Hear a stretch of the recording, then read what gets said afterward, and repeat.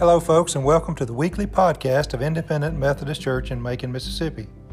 We hope that this message will bless your heart, draw you closer to Jesus Christ, and help you in your daily walk as you seek to serve our Lord.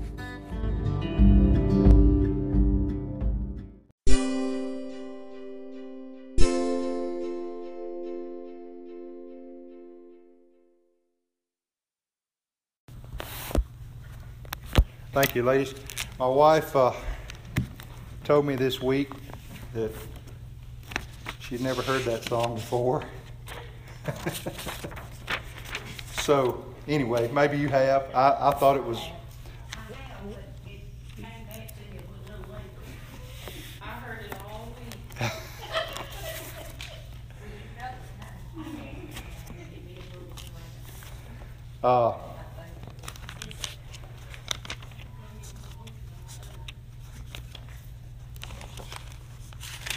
Sometimes songs that I ask Miss Connie to play before the message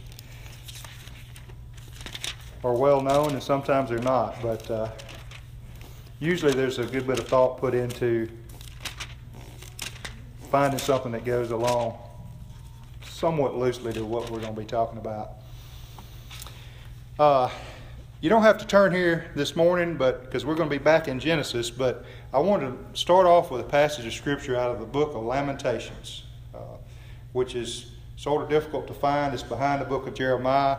So for that reason, if you want to just listen while I read about 4 verses this morning, as we get started off, continuing in the life of Joseph and some of the things we've talked about over the last few weeks. Lamentations chapter 3, verses 22 through 26. Chapter 3, verse 20, starting verse 22. God's word says this: "Because of the Lord's great love, we are not consumed, for His compassions never fail. They are new every morning. Great is your faithfulness. I say to myself, the Lord is my portion, therefore I will wait for Him. The Lord is good to those whose hope is in Him. To the one who seeks Him, it is good to wait quietly for the salvation of the Lord." Now you may recognize some of those verses.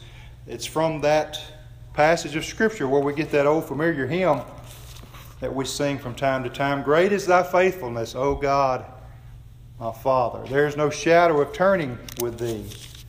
Thou changest not. Thy compassions, they fail not. As thou hast been, thou forever it shalt be. Great is thy faithfulness. Great is thy faithfulness. Morning by morning new mercies I see. All I have needed, thy hand hath provided. Great is thy faithfulness, Lord, unto me." And He is faithful. Bible commentator John MacArthur says this about God's faithfulness. Listen to what John MacArthur said. "The bedrock of our faith is the reality that God keeps all His promises according to His truthful, faithful character."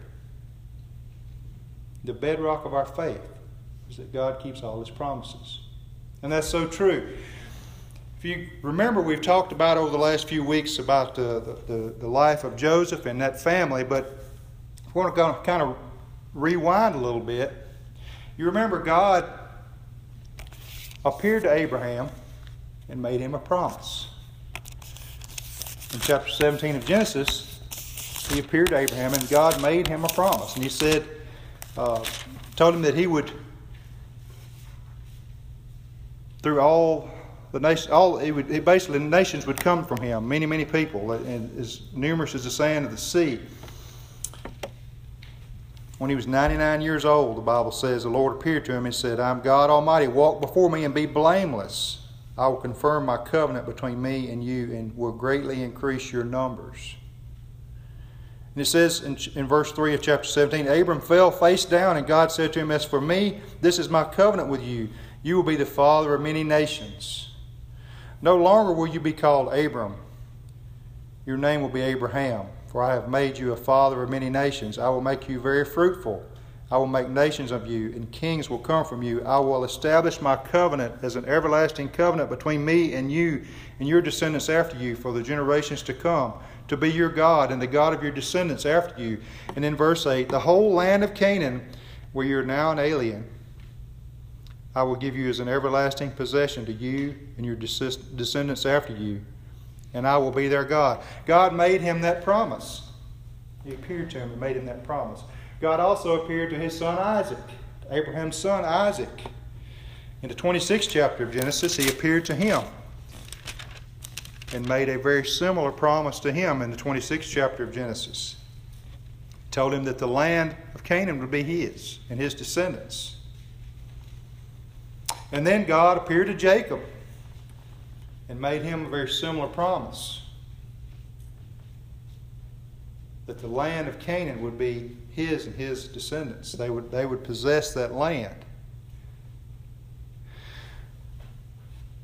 God appeared to Abraham, he appeared to Isaac, he appeared to Jacob and made them all these promises. But I want us to notice something as I noticed this as I kind of went through this and looking over the life of Joseph. God never appears to Joseph, or at least it's not recorded for us in Scripture. Yet Joseph trusted God. He relied on God. He witnessed to others about God. Yet he never saw him like his forefathers had seen him physically. He told others about God even though the ups and downs of life caught him. From the favorite son of his father with a multicolored coat of many colors. He witnessed about God. He witnessed about God when he was sold into Egypt as a slave. And then when he was thrown into the dungeon, falsely accused by Potiphar's wife, he still told of his God and told others about what God had done. And then even when he was rescued out of that dungeon and he gave Pharaoh's the interpretation of the dream and was elevated to prime minister of Egypt, he still gave God the glory.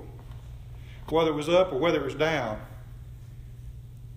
he always gave all the credit and the glory and honor to God.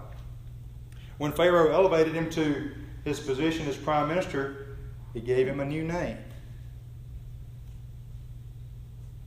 Zaphanath Paneah. It's hard to say.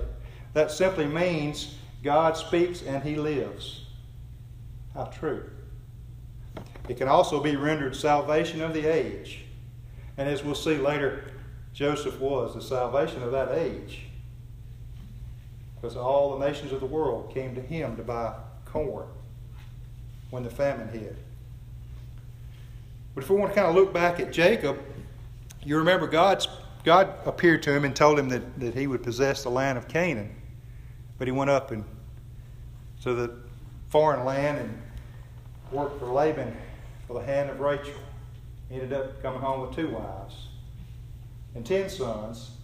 And he had Joseph and Benjamin on the way back. But they sort of lived apart from God while they were there in that foreign land. In fact, the Bible tells us that when God appeared to him the second time in Genesis 35, Jacob says, we're going back to where he says to go. We're going to put away our false gods and our false idols. But even then, we still see the effects of that sinful lifestyle that they led and being apart from God and being separated from God's promise. And we'll see that in a minute. But God had a plan in all of it. He had a purpose. And God made provisions, as we'll see, to fulfill his promise. We're going to see how this family that we've been following the last few weeks found faith and food and forgiveness in the midst of a physical famine, and I would submit to you a spiritual famine as well. Number one, they found faith. I want us to turn to Genesis 42. If you remember, we left off last week where Joseph had been elevated to prime minister of Egypt, and they had Pharaoh had taken his advice and had stored up the grain for the years of plenty in preparation for the years of famine that were to come. And the famine hits.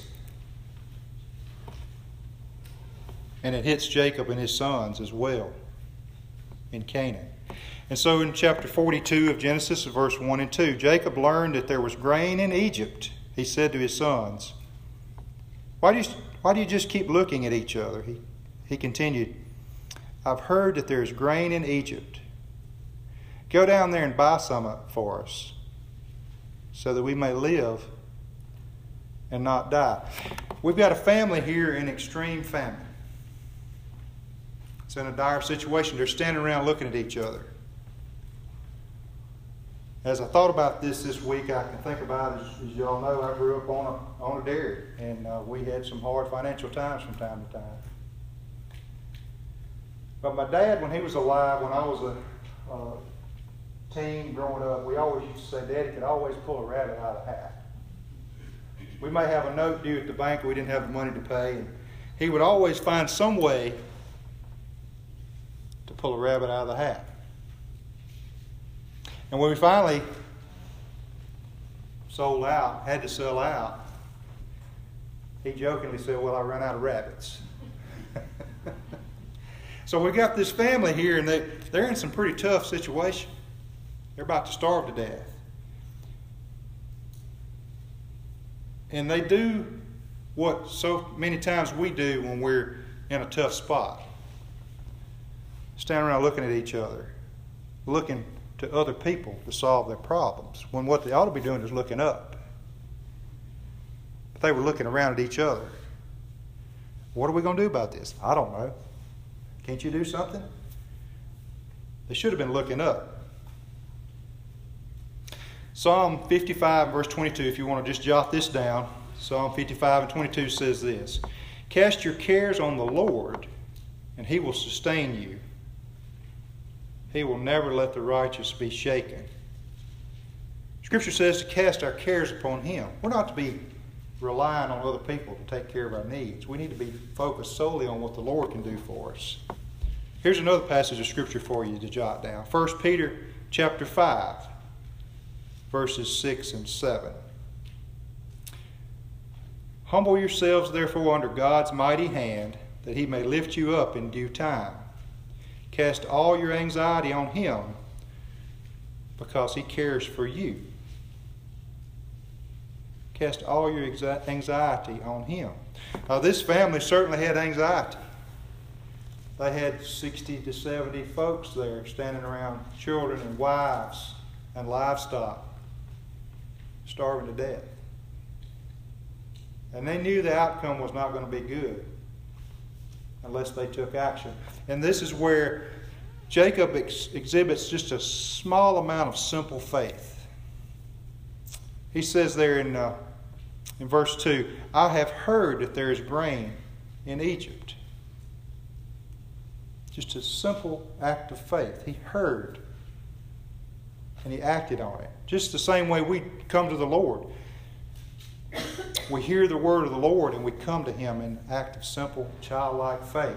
Romans 10 and verse 17 says, faith comes by hearing, and hearing by the word of God. Jacob heard that there was corn in Egypt, and he took action to solve the problem.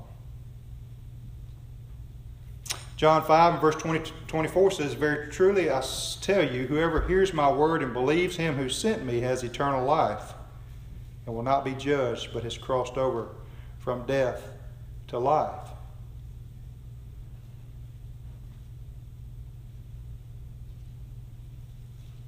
When we hear the word of the Lord and we respond to it in simple childlike faith, that's when we can see God. I thought about in the story about Thomas, one of the disciples, and after Jesus was resurrected, He appeared to all of them except Thomas. Thomas was not there. And Thomas says, I will not believe unless I put my finger in the prints of His hands where the nails were, see the hole in His side. And that story is recounted to us in John chapter 20. And what did Jesus tell him? When he presented himself to him and Thomas was able to see with his own eyes.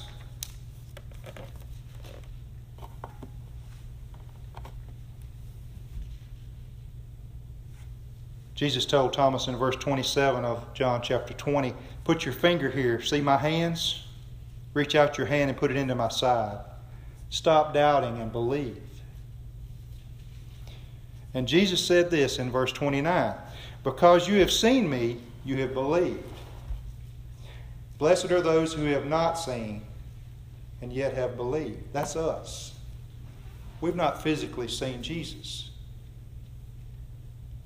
But God says we're blessed because we believe, having not seen. We still believe. So it's through that simple faith. Now the brothers, they're in this famine, and so they go to buy food just to satisfy their physical need. But they find so much more. Back to Genesis 42 and verse 3. Then 10 of Joseph's brothers went down to buy grain from Egypt. But Jacob did not send Benjamin, Joseph's brother, with the others, because he was afraid that harm might come to him. So Israel's sons were among those who went to buy grain, for the famine was in the land of Canaan also.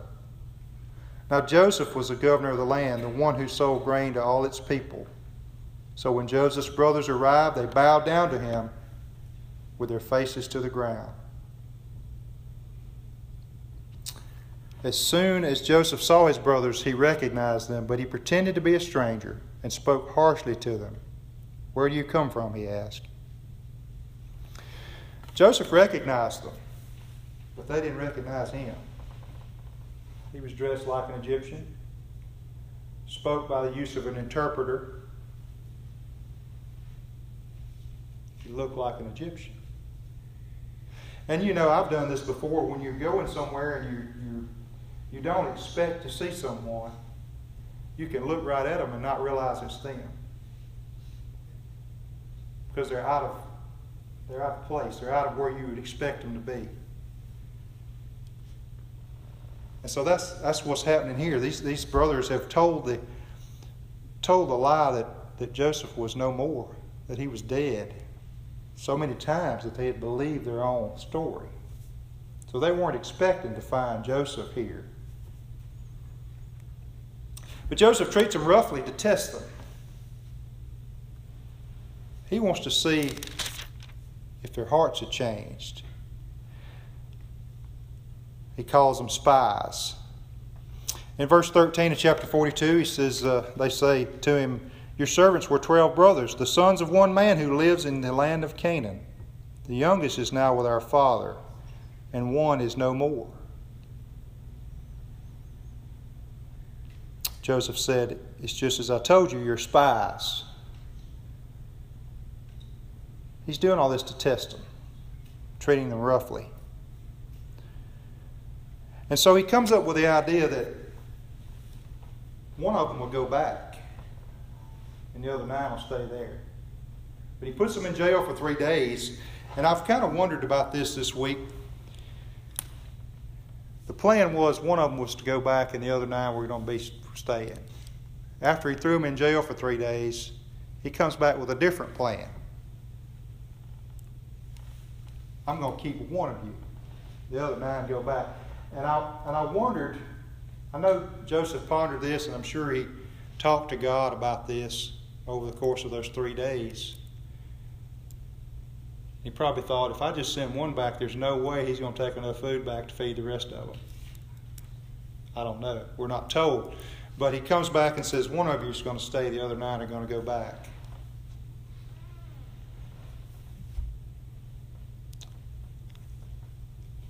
And in verse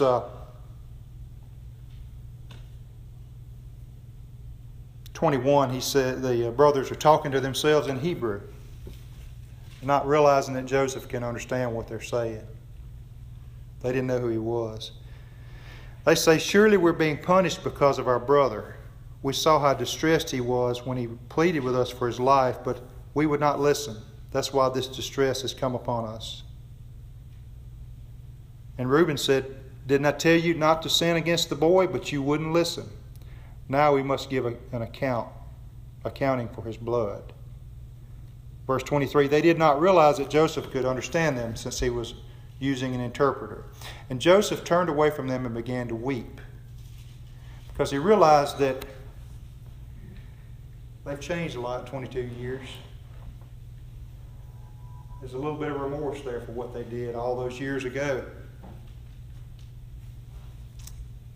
And Joseph's overcome with emotion.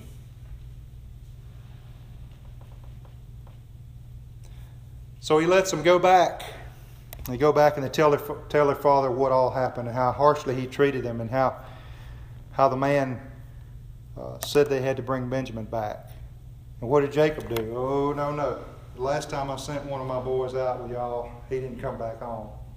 We're not playing that game again. But God kept the pressure up. God had a plan. He kept the pressure of that famine on that family. And when they ran out of the little bit of grain that they had brought back, Jacob says, okay, I'm going to let him go back. But I want you to notice what Judah did. Judah stands in, he said, it's in verses 8 and 9 of chapter 43. Judah said to Jacob, send the boy along with me, and we will go at once, so that we and you and our children may live and not die. I myself will guarantee his safety. You can hold me personally responsible for him. You know, Jesus was from the tribe of Judah. And he, just like Judah here, took the blame for us. And bore our sins and our pain that we were destined to receive. Jesus does that for us. Notice in verse 11 and 12, I thought this was interesting, and my radar goes up anytime I see the word myrrh. Jacob finally says, you can take him and we'll let him go with y'all. But he says, take the best products of the land. Take the money that you receive that they put back in your sack, a little balm and a little honey, some spices and myrrh, some pistachio nuts and almonds. I thought it was interesting that spices and myrrh and money were taken as a gift. And we're told when Jesus was born, what did the wise men bring? Gold, precious metal, frankincense, which is spice, and myrrh. I don't know whether there's any significance there, but anytime I see myrrh in the Scriptures, it makes the radar kind of go up. They get back to Egypt with their brother Benjamin. And in verse 16 of chapter 43, Joseph saw Benjamin with them, and he said to the steward of the house, take these men to my house, slaughter an animal, and prepare dinner. They're to eat with me at noon. Now, we're told later on in that passage that the brothers were scared. They thought, we're done for. They're going to get us for having that money in our sacks. So they go to the steward and they say, you know, we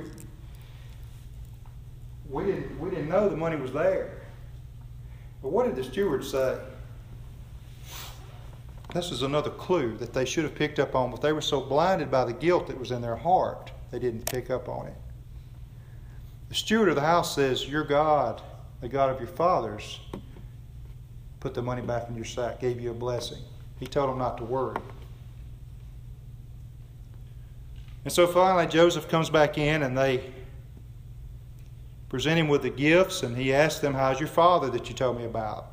Is this the brother that you mentioned? And when he saw Benjamin, his own flesh and blood, he was deeply moved, and he went out and wept. Came back in, composed himself, and they sat down to eat the meal. This was another clue that they should have picked up on. They were amazed at the fact that Joseph had had them sit arranged by age. How would this Egyptian in this foreign land know to set them out in the order of their birth? But he did. But they didn't pick up on it. They were so scared, so blinded by the fact that they had sin and guilt in their heart. They dined together. He sends them on their way the next day, and he tells the steward, "Put my cup in the youngest one's sack."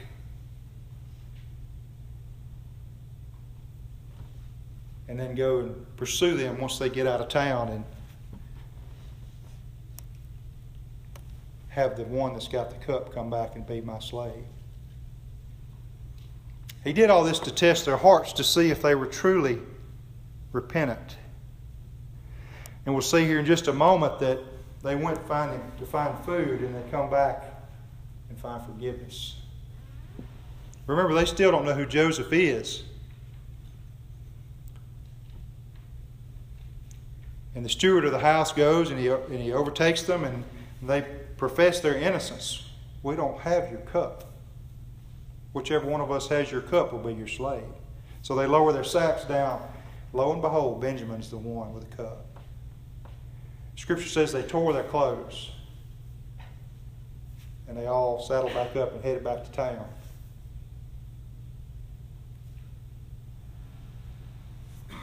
Joseph accuses them. They say, we'll all be your slaves. No, just the one that had the cup. And then we see Judah's speech in chapter 44, verse 18. Judah stands up and he says, "Please, my Lord, let your servant speak a word to my Lord. Do not be angry with your servant, though you're equal to Pharaoh himself. My Lord asked his servant, 'Do you have a father or a brother?' And we answered, 'We have an aged father, and there is a young son born to him in his old age. His brother is dead, and he's the only one of his mother's sons left, and his father loves him.'" Joseph realizes here what lie they told to cover up his disappearance. For the first time, he knew here what his father was told 22 years before. And reading on in verse 21, "Then you said to your servants, 'Bring him down to me so I can see him for myself.' And we said to my Lord, 'The boy cannot leave his father. If he leaves him, his father will die.' But you told your servants, 'Unless your youngest brother comes down with you, you will not see my face again.' When we went back, we basically told our father, and he said, 'Go back and buy food.' And I'm paraphrasing here, skipping on down. But he wouldn't let Benjamin go. And finally, they tell about how Jacob says, 'You'll bring my gray head to the ground if something happens to Benjamin.' In verse 30, he says, 'So now if the boy is not with us, when I go back to your servant my father, and if my father, whose life is closely bound up with the boy's life, sees that the boy isn't there, he will die.' Judah says, 'I guaranteed his safety to my father. If I don't bring him back, I will bear the blame before you, my father, all my life.' And then Judah says in verse 33, 'Now please let your servant remain here as my Lord's slave in place of the boy, and let the boy return back with his brothers.' Judah stands in again, taking the punishment and the blame for Benjamin.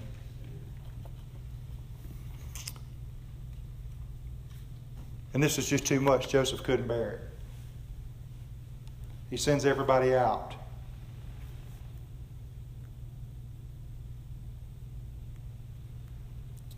You know, when we confess our sins and we show a change of heart, that's when the Lord reveals himself to us.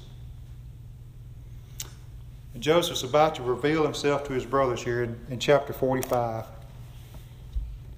He says, "Have everyone leave my presence." So there was no one with Joseph when he made himself known to his brothers. And he wept so loudly that the Egyptians heard him, and Pharaoh's household heard about it. Verse 3, Joseph said to his brothers, I am Joseph. Is my father still alive? But his brothers were so overcome with terror. He says it again.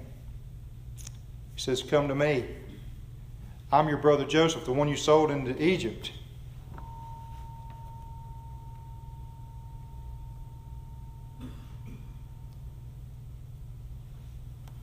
You know, when Jesus reveals himself to us after we have laid our sins at his feet,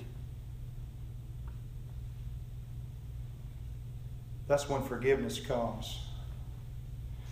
And Jesus says, come unto me. Come unto me. The same as Joseph did here. Come unto me. I am Joseph. Come unto me. And Jesus does that for us when we will have a little faith and lay our sins at his feet. The Lord reveals himself to us and says, come unto me.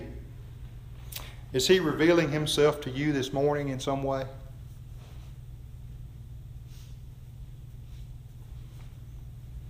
You may be in the midst of some spiritual famine. There may be some sin in your life that has separated you from God, and for the first time you say, I need to lay that down. Jesus will reveal himself to you, and he says, come unto me. Come unto me. We sang earlier before the message about bread of heaven, feed me till I want no more. Jesus told the disciples in John 6 and verse 35, he says, I am the bread of life. Whoever comes to me will never go hungry. And whoever believes in me will never be thirsty. Jesus may be revealing himself to you in some way this morning. Would you come unto him? Let's bow together. Father, we're so thankful that you are the bread of life. When we rely on you, Lord, we will never go hungry and never thirst. Father, as your Holy Spirit moves among us this morning, Lord, if there be some need in someone's life and in someone's heart, Lord, I just pray that they will respond to you. It's in Jesus' name we ask it. Amen.